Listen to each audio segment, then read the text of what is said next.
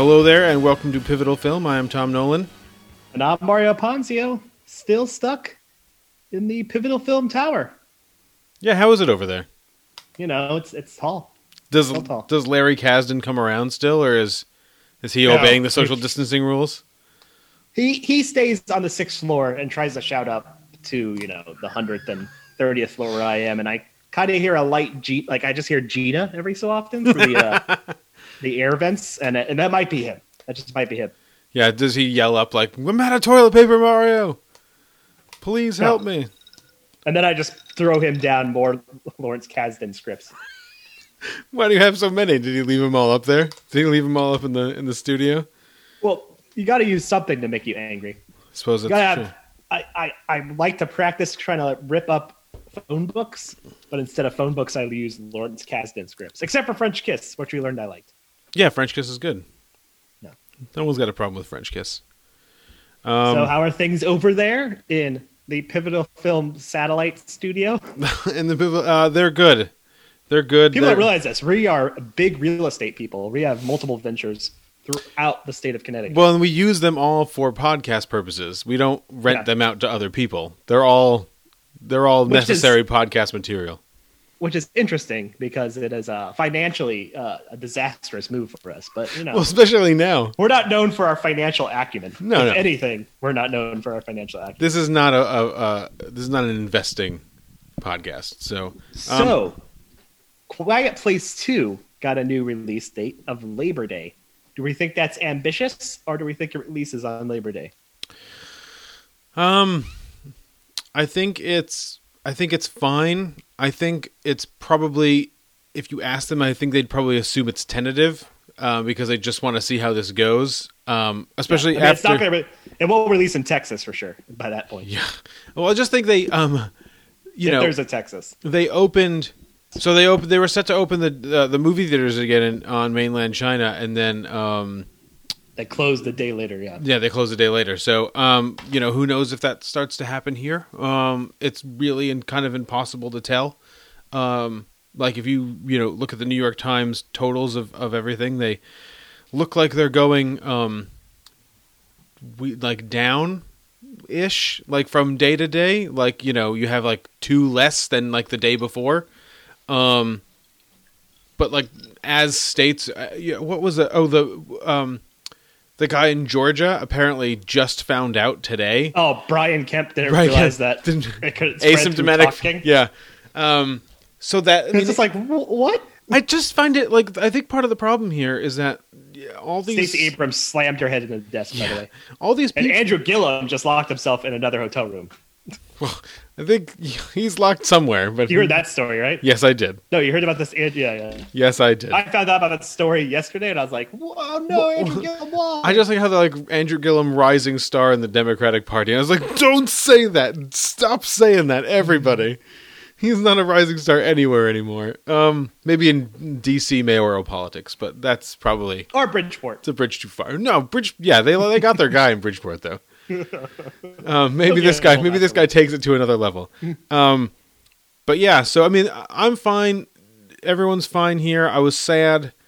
I got my first like relevant like coronavirus passing in Adam Schlesinger from the Fountains of Wayne, who did the music to That Thing You Do, and so that was really weird. Especially because it's really out of context. They've been selling this thing like it's just people over 65 and with these pre-existing medical conditions and all this other stuff. And then like a 52-year-old guy with no medical conditions just kind of like sneaks in there.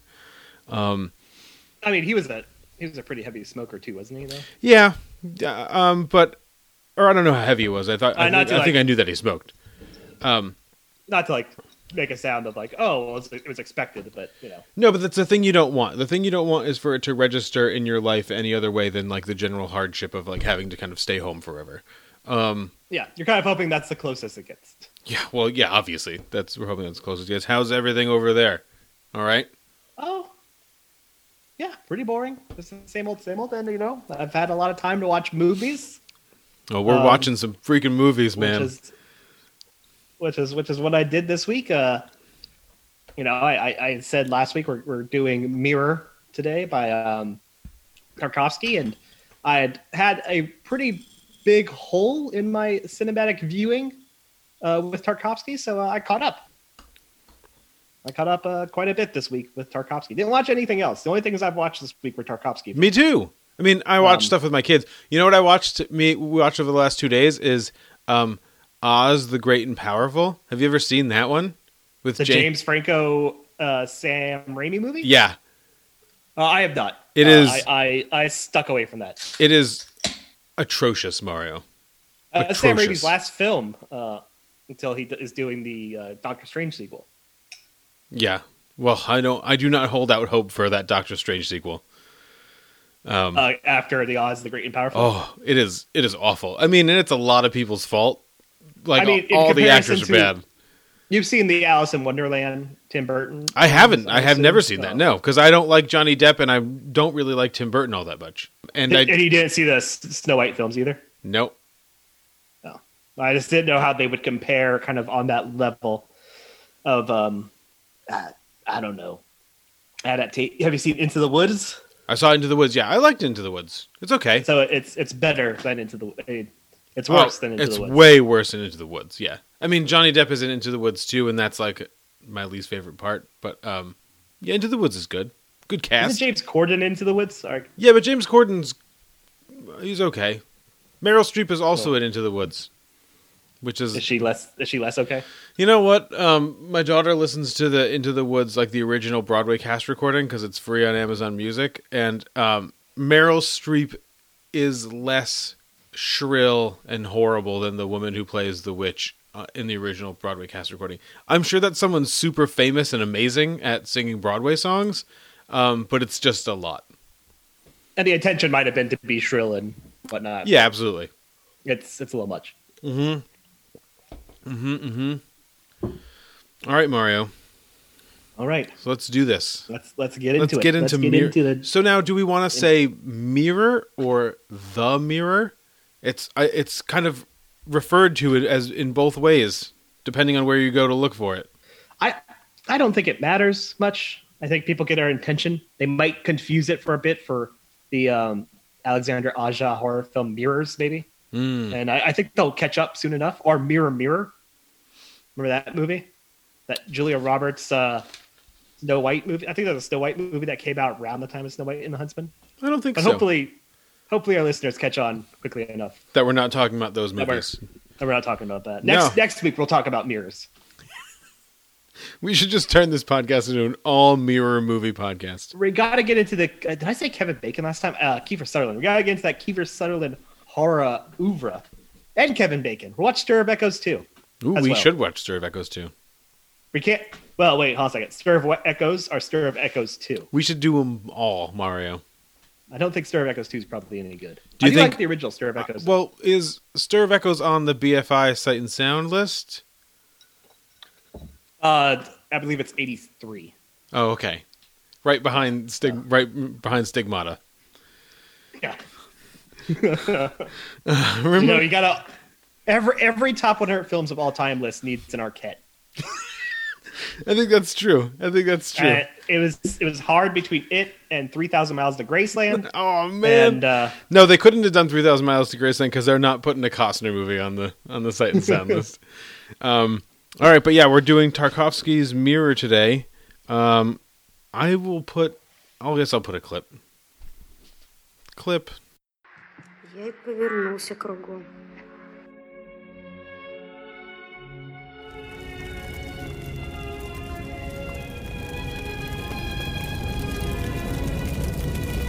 Это Россия, это ее необъятное пространство, блокили монгольское нашествие. Татары не посмели перейти наши западные границы и оставить нас в тылу. Они отошли к своим пустыням, и христианская цивилизация была спасена.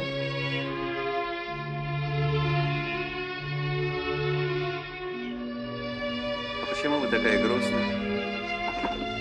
А?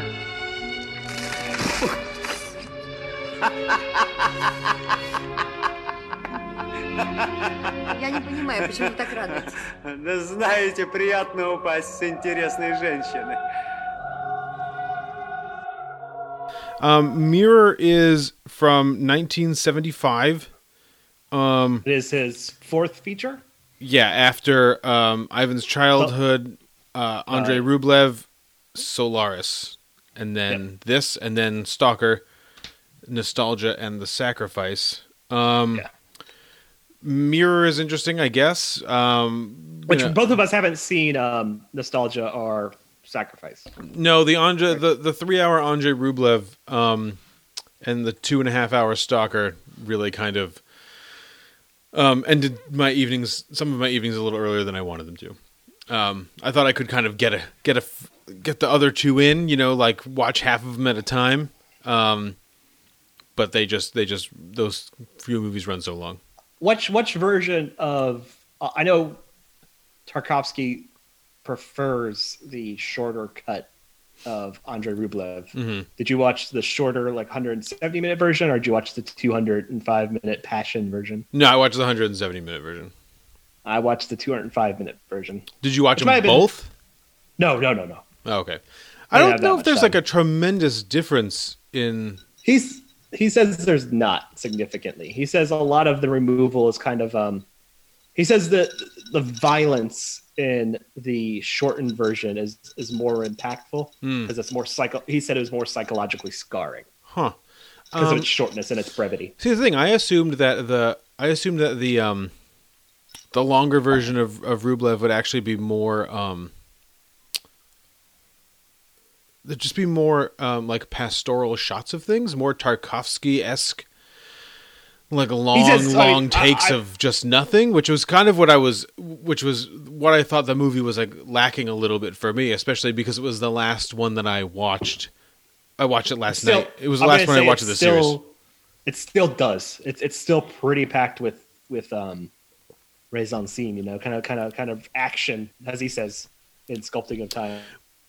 Well, and so I wanted, because I loved Mirror. It was obviously the first time I had ever seen it. That's why we're doing it on this podcast, this little series of ours. I especially coming after, I did a reread of Zona. I rewatched Stalker. You had recommended Ivan's Childhood, so I went and watched Ivan's Childhood.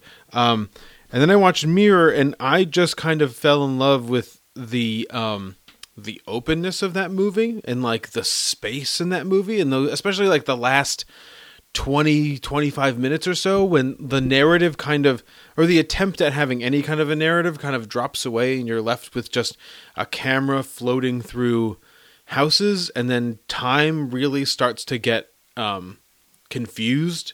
Not that he was confused, but in terms of the narrative time starts to get confused and starts to kind of overlap with each other and weird things like that. And I thought that stuff was really, really great. And going into Andrei Rublev, I actually just expected a lot, because it was so long and about who it was about. I expected tons and tons and tons of that stuff.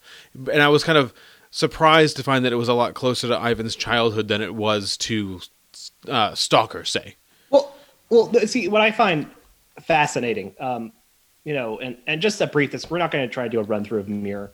It's more of a culmination of memory and history of about 15 years of Russian experience. His kind of experiences from 1935 through the early 1970s. Yeah, and I think we'll hit all the points as we'll hit the points, through it. Yeah, but it's not something that really necessitates a rundown. But the way in which I kind of approached this was I started from Ivan's Childhood to Rublev to Solaris to Mirror, and it kind of coalesced in this perfect kind of trajectory, or this kind of, I don't necessarily want to say parabola, but this kind of exponential logarithmic kind of growth in terms of his reliance on a mise-en-scene that conveys sort of the essence of memory. Ivan's Childhood is very grounded. It has a lot of imagery that kind of evokes a Robert Bresson, or kind of an Akira Kurosawa kind of imagery. His first two movies are Rublev is heavily Kurosawa. The entire jester scene, where he falls into the rain. I think he even mentions in Sculpting in Time Mm-hmm. is kind of like his, not really his biography, but kind of his philosophy of film. He mentions heavily the importance of the scene in which one of the samurai dies, and he's covered in mud and he falls on the ground, and the rain washes away his leg, and you see the whiteness of his leg, and that's just very much reflected in that jester scene. And so, what becomes a sort of still a strong oeuvre and knowledge, because he has an intense literacy of film. It becomes less of kind of like this borrowing of ideas to kind of like create the image he wants to do, and it kind of instead molds into its own existence as you get to Solaris and Mirror.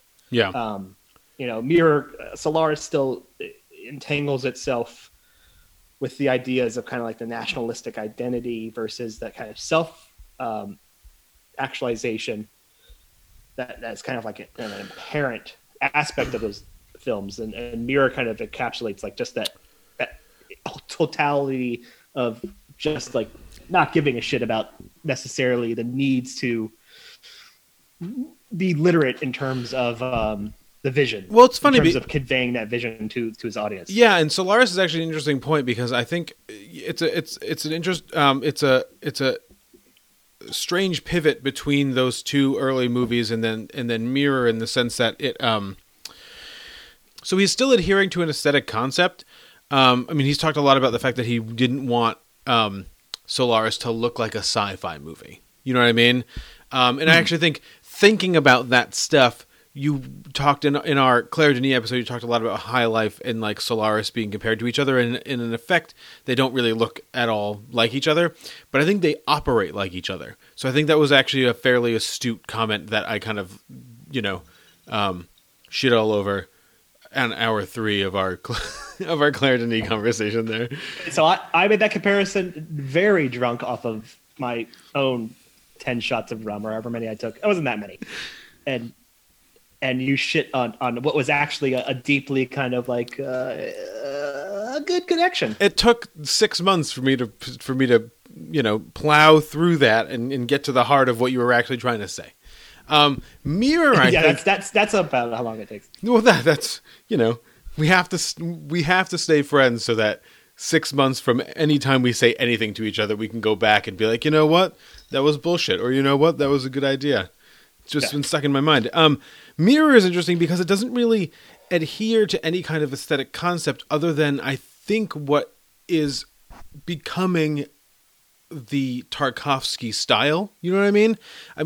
Ivan's Childhood and Andrei Rublev do some amazing things with black and white. The whole Bell scene, the whole Bell chapter in Andrei Rublev is fucking incredible. You know what I mean? And there's some incredible shots leading up to that scene, but it all coalesces around the making of that bell, and that I balk at the use of the word terrifying or anything like that in thinking of things that aren't just shots of people getting their heads chopped off or something like that. But there is a psychic terror at work in like the Bell sequence, and that's all just that early Tarkovsky things.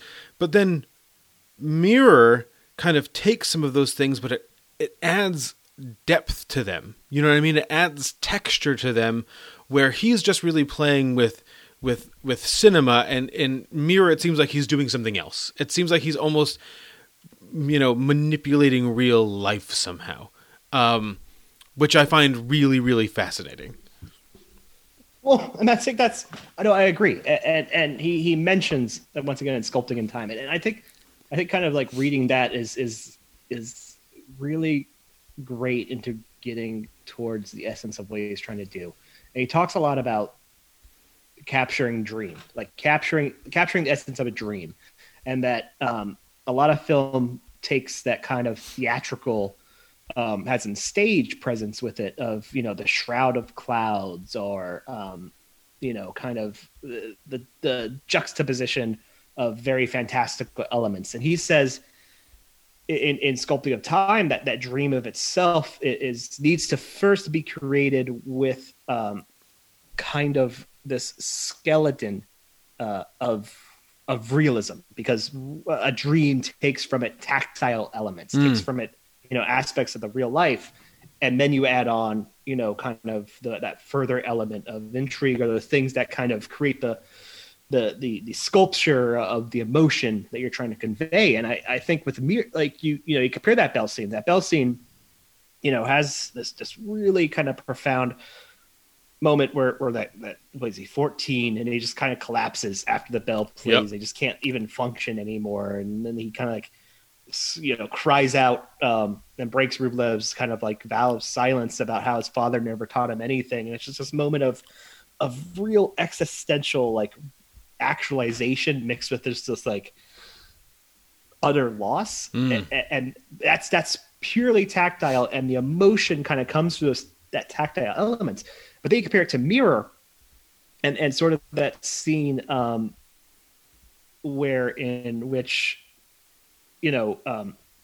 Alexei's son Ignat kind of goes to the house and kind of has that image of the strange woman. Yeah. That makes him read The Pushkin letter. Oh God, the Pushkin letter. Yeah. He starts out reading kind of the Rousseau letter and whatnot, but the kind of like this, it has the same sort of element of like existential dread, but like, and it ties like the nationalistic identity and spiritual identity, kind of that atheistic kind of the state versus, spiritual existence, which kind of conveys throughout it. And it's very tactile, but it, that underlying score and just the presence of it kind of adds this like mysticism to it, but it still remains grounded. And so he Mirror, and I didn't get to do a rewatch of Stalker just because I was trying to like watch this in his chronology, and I kind of just I ran out of time, same as you. Yeah. I'm going to go through Stalker and the other three probably this week. You kind of see that evolution in the vision of what he's trying to show in terms of like trying to convey the internal thought outwardly. And whereas, Rublev kind of has it from a level you'd expect from a filmmaker of his time, at least. Mirror, especially in the mid 70s, kind of conveys this more, and he would hate this because he hated kind of the entire postmodern image of art. It's very postmodern in its conceptualization of memory and its conceptualization of kind of like nightmares and dreams and whatnot, and of recollection, but it's haziness, but also it's groundedness. But I think the thing that I like most about it is that it doesn't ever feel postmodern. Like it doesn't look postmodern. You know what I mean? It doesn't act postmodern. I mean, I think but it just has those elements. Well, I think you said something really fascinating about the kind of the internal and the external, and the external kind, or the internal kind of, or if you didn't say it exactly, then you kind of alluded to it. The internal kind of like reaching out and kind of becoming external. I think that's where a lot of his father's poems play this role in that film, where they're just voiceover.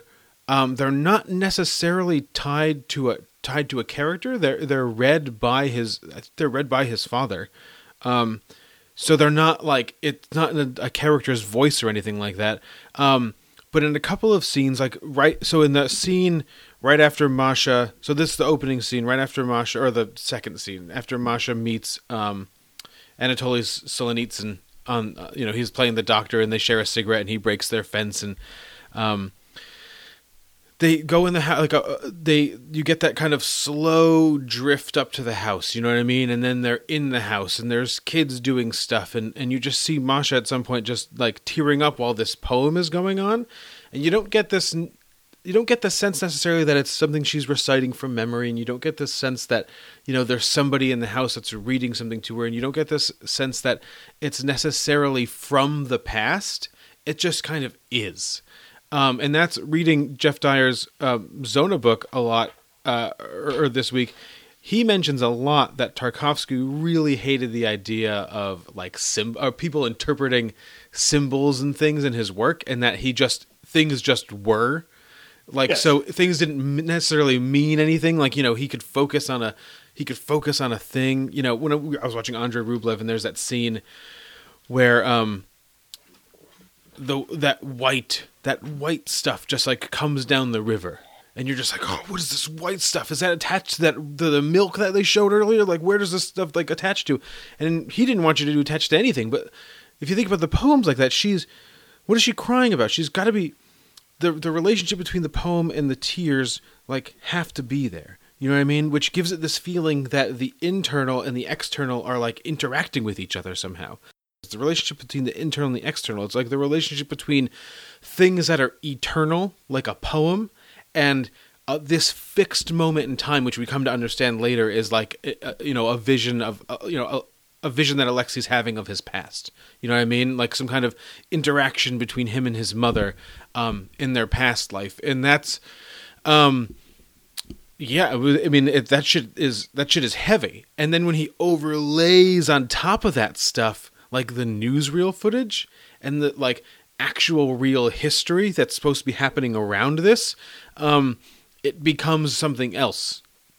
It does. It adds this kind of like contextualization. It adds this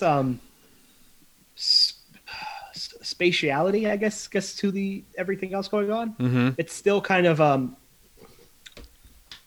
don't know, from my recollection of Stalker, just because I like I said, I didn't go back to rewatch it. It feels as though he's slowly taking off.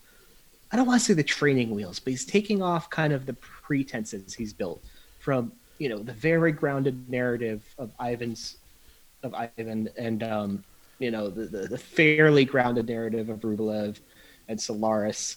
And he's kind of skewed that with Mirror, but still kind of there, just to convey like this sense of presence. Mm-hmm.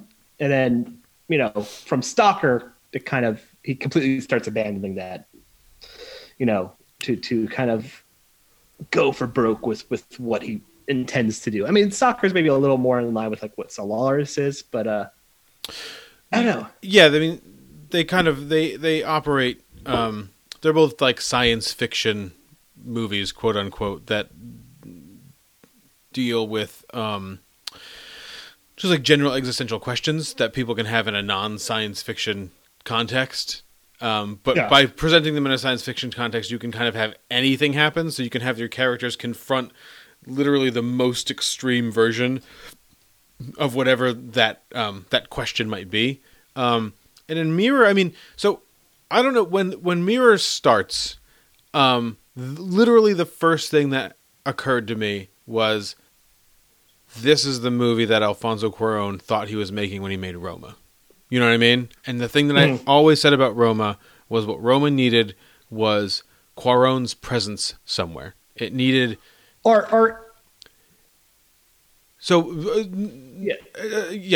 what I've said it a bunch of times. Roma needed Cuarón's presence. It needed that. It needed the viewer to understand, to have any real power. That needed the viewer to understand that this is something that like was actively being like considered, because then we could see it through the lens of, we could see all these little magical realist touches or surrealist touches or just kind of eccentricities as evidence of a process, you know what I mean? And not just like a director's process, but of a actual living process.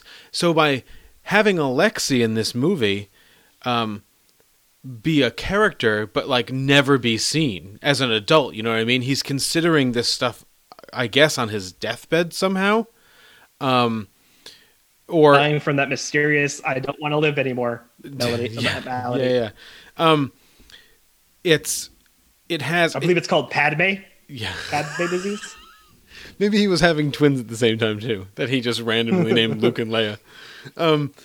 It adds a depth that Roma doesn't really have, which is, and we kind of talked about this a couple weeks ago when we talked about Portrait of a Lady on Fire and like reliable versus unreliable narrators or the romanticization of our memories and stuff like that. He's not romanticizing anything, and he's even like processing memories for people.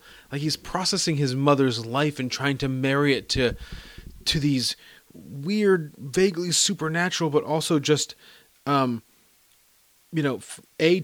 to like world history. These fairly supernatural but atypical experiences, and matching them up to world history and trying at the end of his life to kind of come up with like a cohesive vision of what his life was like. Or a cohesive image that sums up his life or something. And I think the problem I always had with Roma was that like you never got that or something. You know what I mean? There wasn't this like legitimately open-ended question to like what are we answering, which we could then extrapolate in relation to ourselves. Like you're probably not answering anything. You know what I mean? You could live your whole life and not understand like 1 second of it. And actually, it's funny you say this because I came to another movie after seeing Mirror, and kind of Roma kind of misses the mark. I agree with like it's trying to answer these big questions, and I don't think that Mirror's trying to do that. No. Mirror's not trying to like necessitate those big questions, and I mean I don't see as much. I don't see necessarily the influence on Cuarón from Tarkovsky as much as I see like Louis Bonetto's like influence. I don't know. There's some stuff with the black and white, like the hair, the wet hair scene, and some of the black and white stuff. Where she's washing her hair. It was early Masha is apart. very like. I mean, that scene is fucking gorgeous. But some of that stuff is very. Very Cuarón. Like I feel like Cuarón probably like was referencing some of that stuff with some of the way he framed some of his black and white images.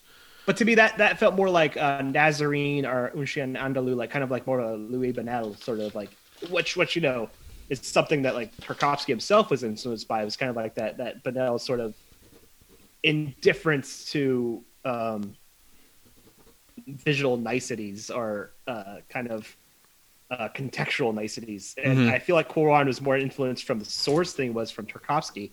But the movie I kind of was really thinking about when watching Mirror was Joanna Hogg's Souvenir. And Joanna Hogg actually like calls Andrei Rublev kind of like the film that got her to love film. And like Souvenir is trying to do similar things, but it's almost trying to do it like in this vessel of like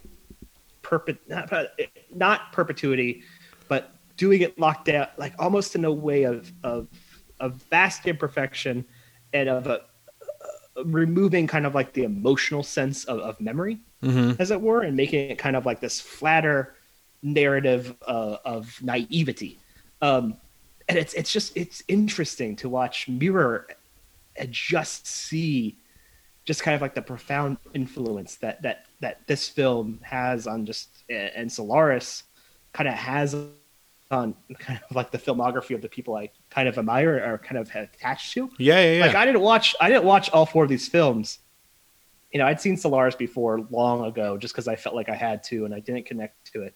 And I just never really connected to Tarkovsky, and that's why I kind of didn't see anything. But rewatching it, I'm like, holy shit, this guy like hits all the marks of what I want to see, like in a film.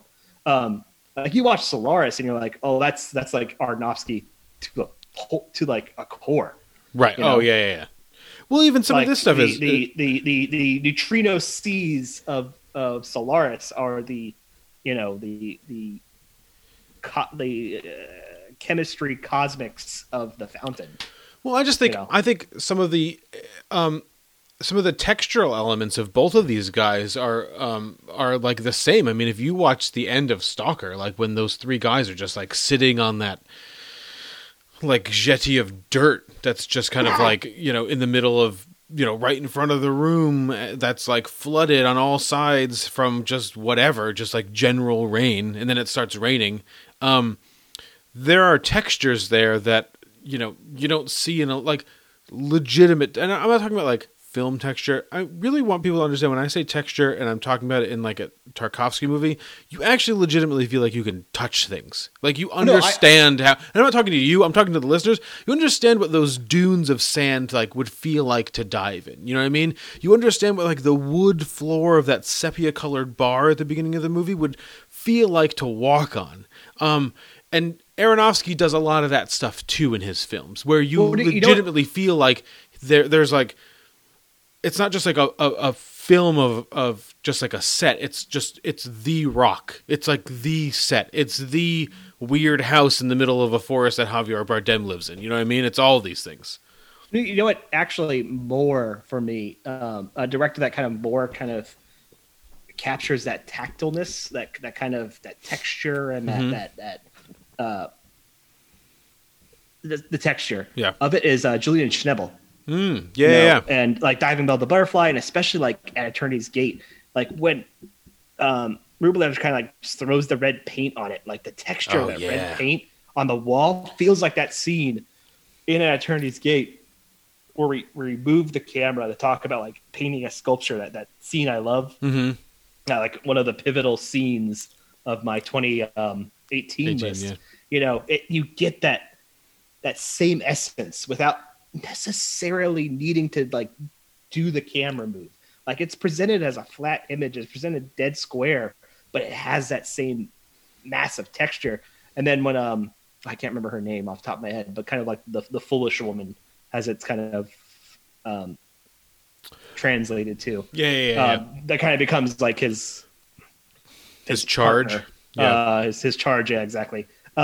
Is like trying to wipe it away because it has like that blood shit quality to it on the wall for her. You know, you get much more of that kind of granularity and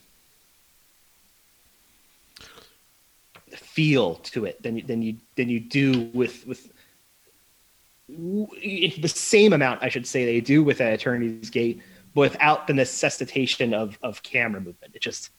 It feels that way because that's what he's done. You know, that's the emotion he's created just by having this clear vision of scene.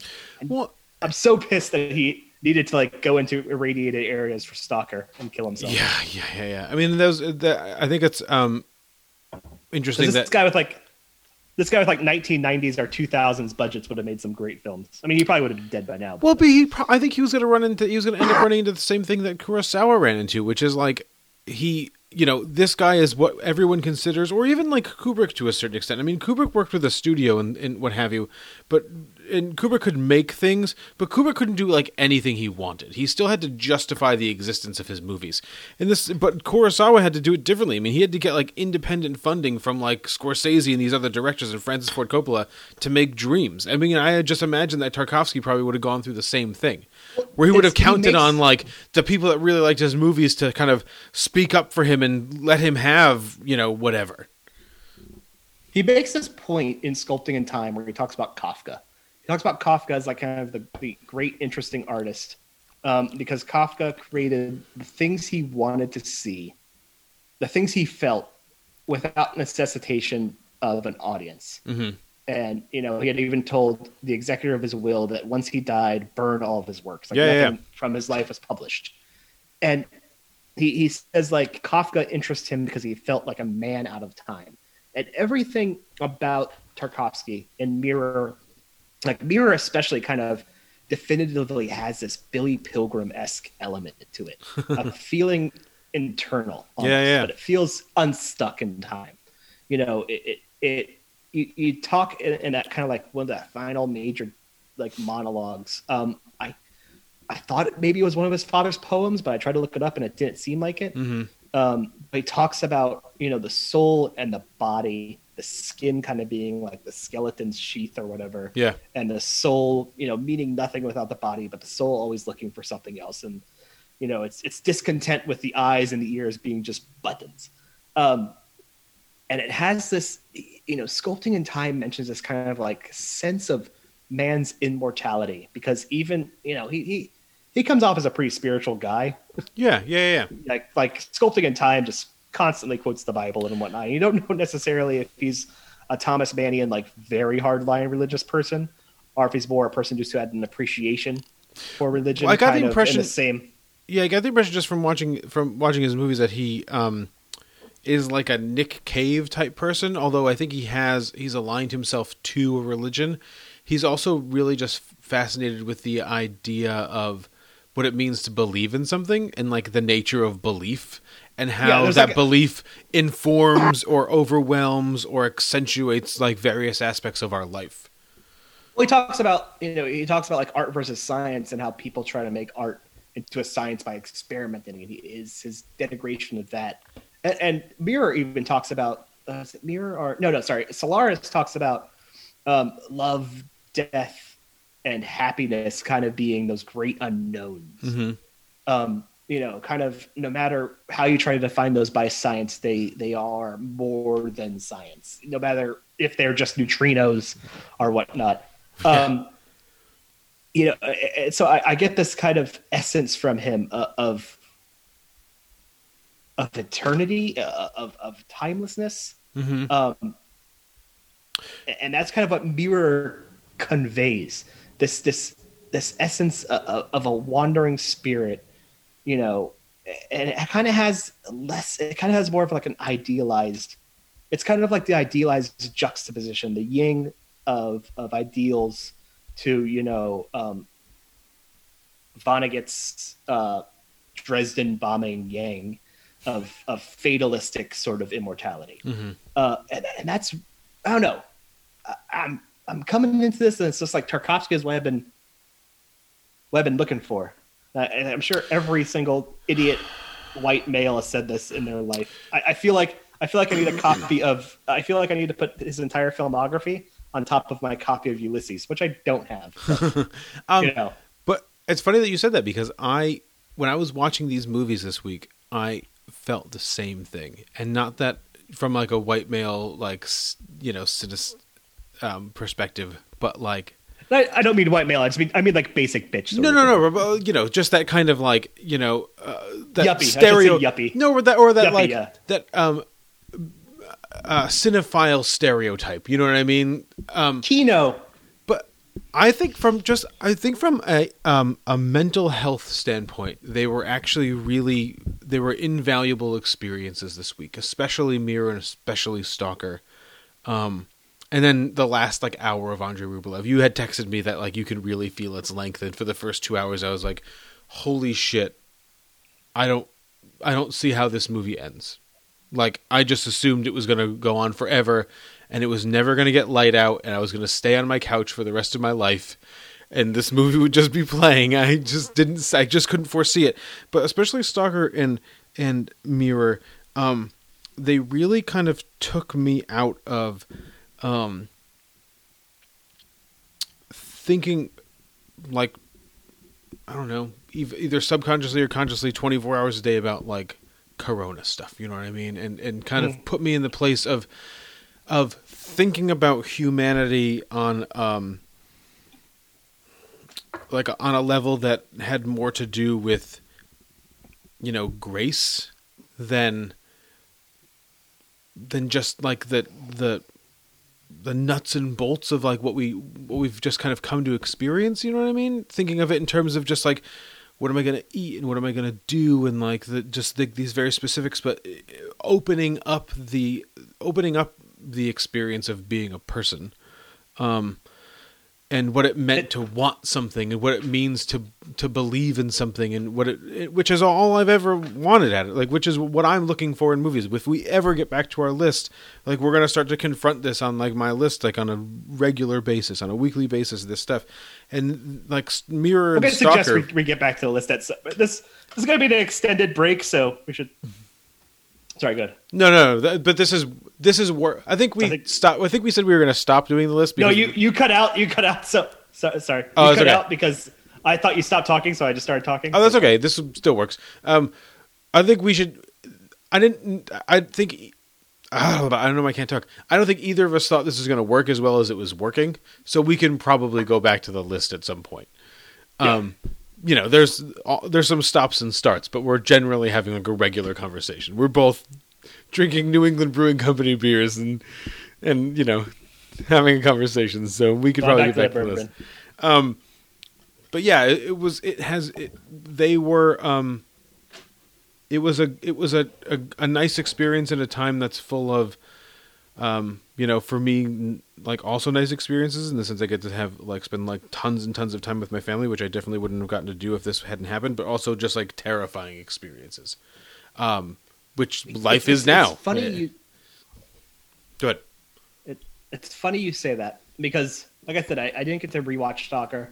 It's on the weekend. It's the Stalker, Nostalgia, and The Sacrifice are on the weekends template with Onward and Never, Rarely, Sometimes, Always, which we'll talking next week about Onward and Never, Rarely, Sometimes, Always.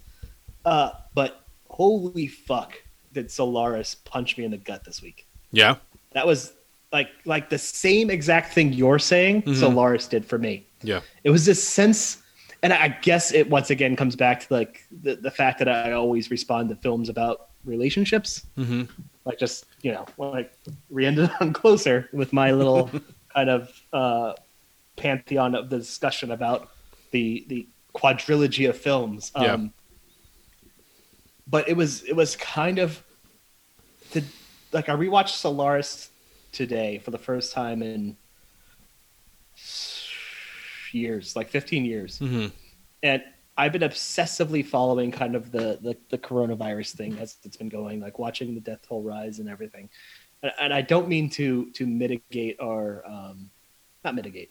I don't mean to demean the world in which we live, but I was definitely getting to a point where I was overthinking about it. I was letting it consume my life where I shouldn't have. And Solaris had this grounding effect for me of respect of science, a respect of the natural world around you, but also a realization of the concepts, no matter if they're grounded in science, like no matter if the idea of love or death or happiness is grounded in scientific experience. The experience in of itself means more than its tactileness. And it made me recenter. And right after I finished Solaris, I went on like a 4-mile run, and I didn't think about Corona at all. I thought of like art running. I thought for the first time in a long time, like story ideas.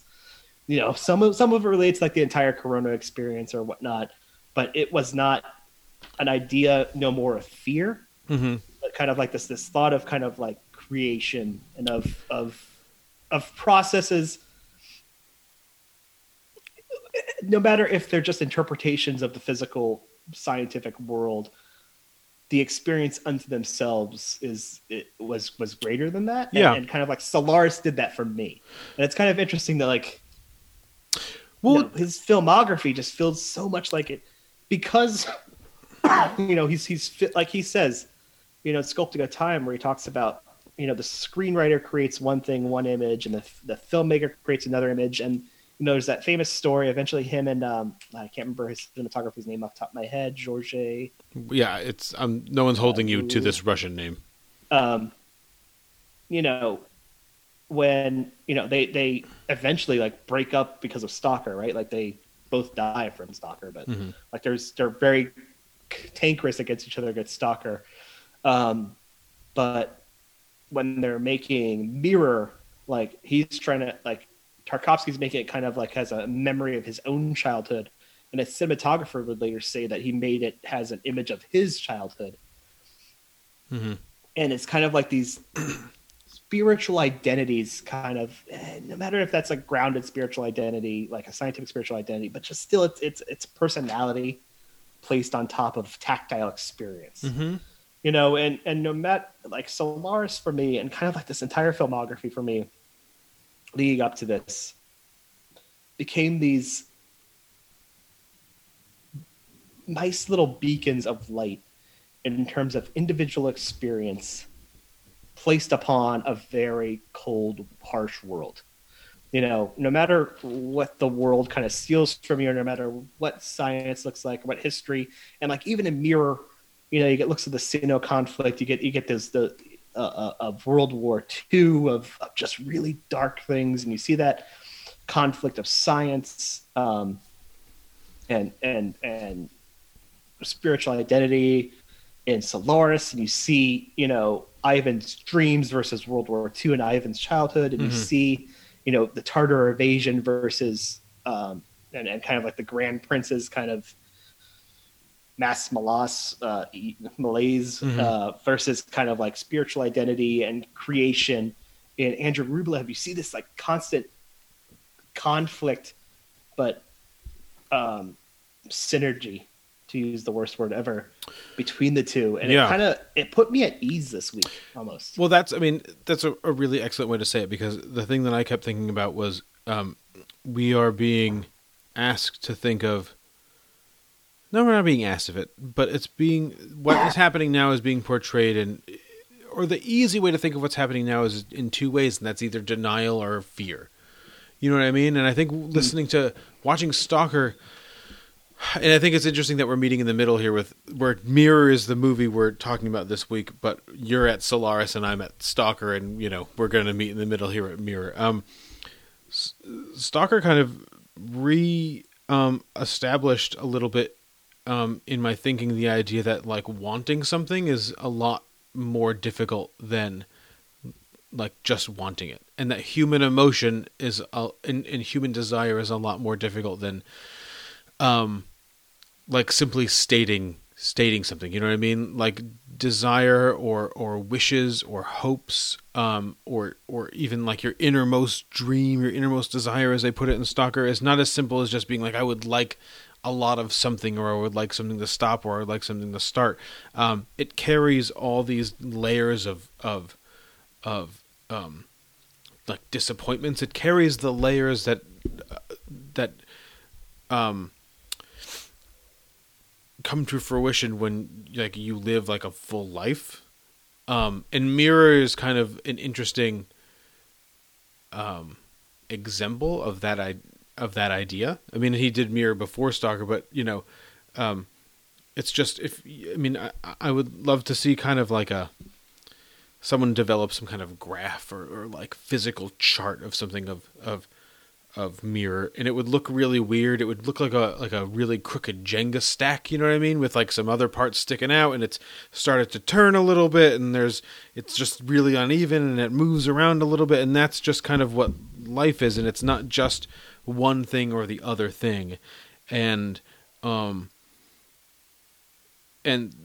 these movies kind of brought that to the fore this week, in a week that I really kind of needed them. Where like I probably like you spend a couple hours a day just being like, well, I don't know what to do. Like, nothing seems justified. It doesn't seem like you're justified doing anything. You know what I mean? Because, whatever is happening. So you just feel like a jerk for doing anything other than thinking about that. But you can think about that and still have to process your, the basic elements of your life. And I think that's an interesting point, is the fact that these movies made me realize that, especially like in a time like this, or in a time of like great difficulty, and you can explicate this from the period in time we live in to any time you're kind of like struggling or having difficulty, and feel really kind of separated from the world. Which, right now we all physically are, but I think these hit from any moments where you're just feeling like you don't get anything, and like, you're in a moment of depression or desolation. And these are really, for as spiritual of a guy as Tarkovsky comes on, they're intensely humanist films, in the sense that, no matter how different people can be in each of these films, I guess I kind of mostly use Solaris and my memory of Stalker for this. We are one and the same in terms of our ambitions and dreams. Like, we all might say we have from Stalker, we all might say we have a stated goal, but we all kind of have the same own selfish or kind of misguided ambitions that we ourselves don't even realize. And from Solaris, we might all say that we have this one common goal for a national identity, but really we're all kind of flawed and kind of broken in our own ways. And either we kind of accept that we need to accept that to truly get past everything, that we need to be on that island on the plains of Solaris, and not, killing ourselves because of the fact that we can't deal with the unstated guilt. Or, how Alexei dies kind of from that guilt that nobody understands why he feels. Like, his films just felt intensely humanist, in the sense of like, we're all flawed, we're all broken. but we all at the same time have these same dreams and ambitions and hopes and desires, and kind of same senses. The quote "Push of a Lady on Fire" does love always feel like you're inventing something? And it's like, that's life. Life always kind of feels like you're inventing something and he says this in Sculpting in Time, like individual experience is kind of this feeling of creation of something new. Mm-hmm. Even though it's been thought of 1,000 times before, you're creating something new because you're the only person who's experienced it. But so while you're an individual, it also is this image of unity. That everyone is just the same like that. And that's kind of like what I took from this. And these films is like, they're very individual statements. Can you still hear me? Yeah. I'm just listening. Okay, you froze on my screen, so I just want to make sure. They're very individual statements, but they're very individual statements that, his cinematographer himself said he did, and Tarkovsky said he was doing a different thing. And he says, like, screenwriters would write one thing and he would direct it in a different way.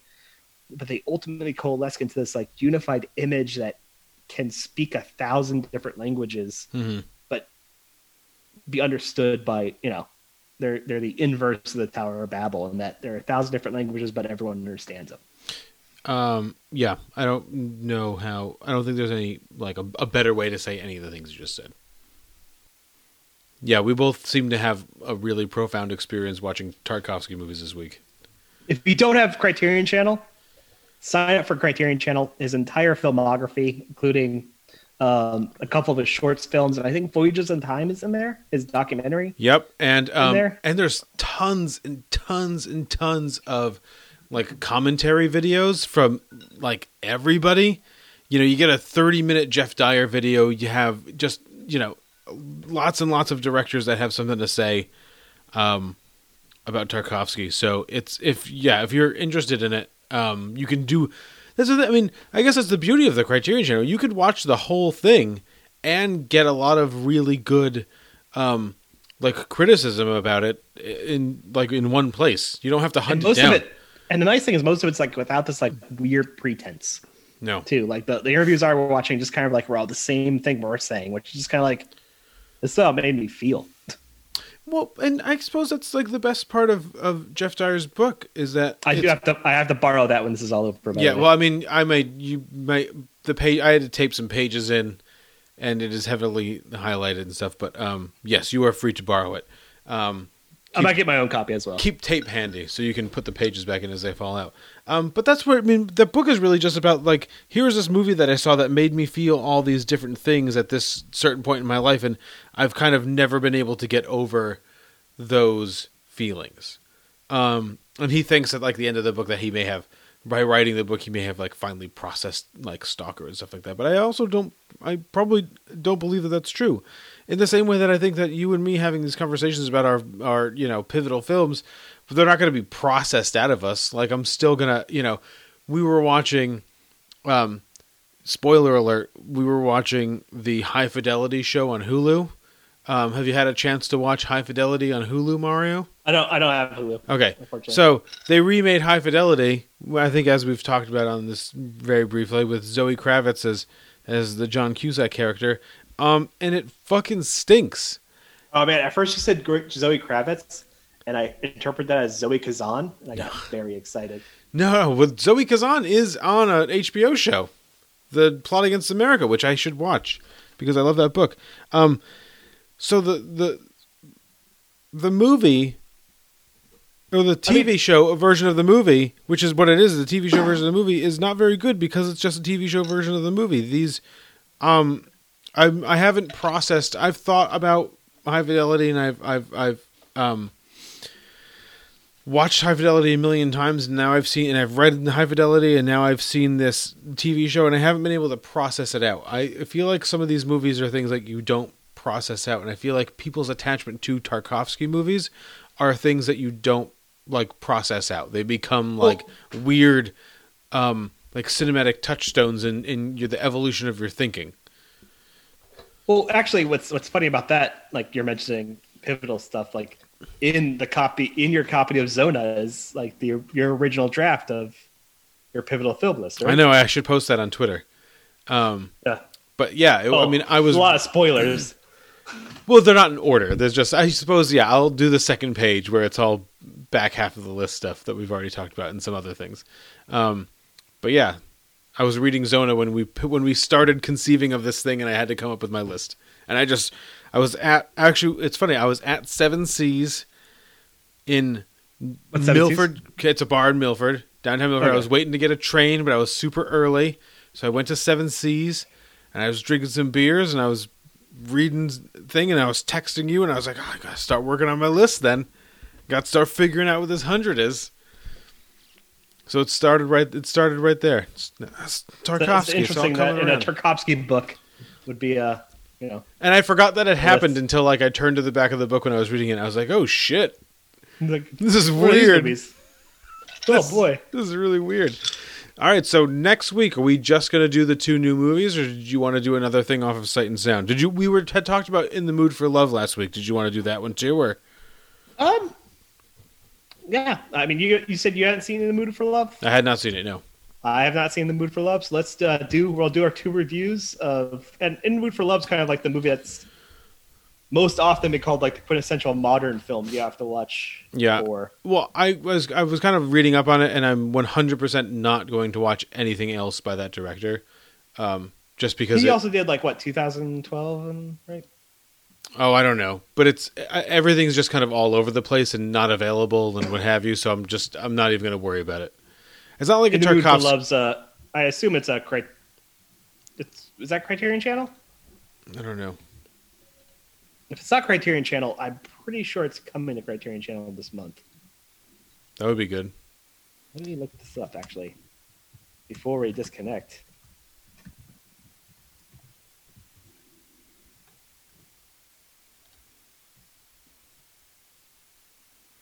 It is on Criterion Channel, so that will fit. There you go. All right, excellent. So next week, from Sight, what number is that in Sight and Sound again? Do you know? It's pretty high. Yeah, let me look this up.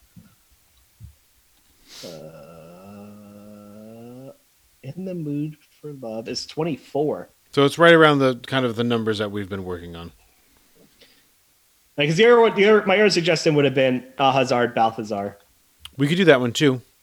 It might be fits. I think maybe Alhazard Balthazar fits because, going off like Tarkovsky said in Voyages in Time that Robert Bresson kind of achieved absolute simplicity in film and compared him to Bach and Tolstoy. Well, and Diary of a Country Priest was a big movie for Tarkovsky as well. Yeah, I say next week maybe we do Alhazard Balthazar. I mean, it's supposed to be a little bit of a dark movie, but I think we're kind of used to the world we're in right now. So maybe Alhazard Balthazar might be a good one. Let's do it. Continue on. Let's keep it dark. Do we have any Tarkovsky discussion for next week too? We could discuss it then. Well, I was gonna say, yeah. If you see Stalker in those other 3 movies, and you, I think I'll finish out Nostalgia and at least The Sacrifice. It seems like Nostalgia, from hearing what he's said and from reading everyone else, maybe Nostalgia wasn't necessarily a movie close to his heart as much as The Sacrifice was. Mm-hmm. So, at the very least, Sacrifice. Well, Nostalgia was an attempt at something, which is, I think, why it has a documentary about like it being made, or not even it being made. It's the locations of the movie being scouted. Yeah. So yeah. But we'll do Alhazard Balthazar for next week, and then the week after we'll do In the Mood for Love. In the Mood for Love, and then maybe after that we'll go back to the list. Yeah, we'll see what happens. That'll be good. Yeah. We had a little bit of audio issues this week early on, but it settled out. I don't know what happened. I think you're right. I think you're right in the fact that like we have some sort of gremlin that exists. We should both on the wing of our Pivotal Film plane. By the way, guys, we have a Pivotal Film satellite studio, a Pivotal Film tower, Pivotal Film banana stand, and a Pivotal Film plane. Yeah, we're also thinking of investing. And there's a gremlin on the wing that's just staring at John Lithgow and William Shatner saying, "Come on, bitch, come on." We're also thinking of investing in one of those houses that just like floats in the ocean, next to countries that have very little government regulation. So, we're all over the place. We're all over the place. By that you mean Georgia and Florida? Well, they didn't know they could have government regulations. If they did, they would have regulated everything. It's funny that I almost stopped on just saying Georgia, and then I instantly realized there was a country called Georgia, and I had to say Florida to make the joke process. Yeah, well, if I just said Georgia, our one listener from Georgia would have been like, "What the fuck's he? Why is he throwing shade at us?" It all processes. Stupid Georgia and Florida. Get Brian it together. Kempen. DeSantis. DeSantis just finally going like, I'll finally order a order an hour before this lawsuit after all those starts going douchebags were like talking to news cameras and being like, if I get corona, I get corona. This is ruining my spring break. It's like, yeah, it's okay. Tell your people to stay home. So we don't have any more of that. If the worst thing that happens is we just get no more of those assholes, then we're fine. Then it was a good decision. If the death rate of corona was like 30 times less, but it also ruined all those people's spring breaks, I would almost be thankful for corona. If it was like 99.9% less. But this is that's more what I meant. This is something that me and my wife talk about. The only people that died from corona were people that like attended corona parties. Yeah. Also ruined their or spring those break. motherfuckers who lick toilet seats. On TikTok. I'm sure they would have also attended coronavirus parties had they been invited. Yeah. If that was the worst thing that people were doing. Those people lick toilets because they weren't invited to coronavirus parties. Oh my God, Mario. We've pivoted. We've pivoted all the way into coronavirus talk. All right. Well, our listeners definitely realize that by this point they can tune out. Yeah, I suppose that's true. All right. So the Democratic convention got postponed too. Did you hear that? To August. Doesn't matter. People remember this as an election year. This shit's over. That's exciting. I love Bernie Sanders. I want the best for him, but he's got to go because. Oh, I thought you meant the actual election. I was like, I don't think the actual election's over. I don't know. Do people even remember who's like? This is why Bernie Sanders needs to drop out so that like they can coalesce this narrative and that Joe Biden can start picking running mates and kind of start throwing out like relevant news tidbits and things like that instead of him just going on Sunday morning talk shows and saying redundant things about coronavirus. Well, thank God he didn't accidentally pick Andrew Gilliam as his running mate. I think I remember when like people were like originally pitching vice presidents that he was definitely on like the long list of people that could be picked. Which is weird because he was just a mayor of Tallahassee, I think, right? I don't know. But I guess mayors could be presidents now. I mean, we really lowered the bar for a non-politician to be president. Well, it's not even about mayors. It's just horrible, evil pieces of shit can be president is what we've established. So, all right, I got to go because I'm falling asleep again. All right. So, if you have any questions for us, you can email us at pivotalfilmpodcast@gmail.com, or you could tweet us at filmpivotal. Or you could. Sorry. Go ahead. Is that it? That's it. Really. Or you can message us at pivotalfilmpodcast@gmail.com. Like, did you already say that? Or you can go to pivotalfilm. The website's the thing I left open. Oh yeah, you can go to pivotalfilm.com and you can see our lists that we haven't done. And I have to update it with some of these episodes, and there's links to stuff. And I've been trying to tweet some things as they've been approaching, as I've found them. And to our new listeners, since all this started, welcome.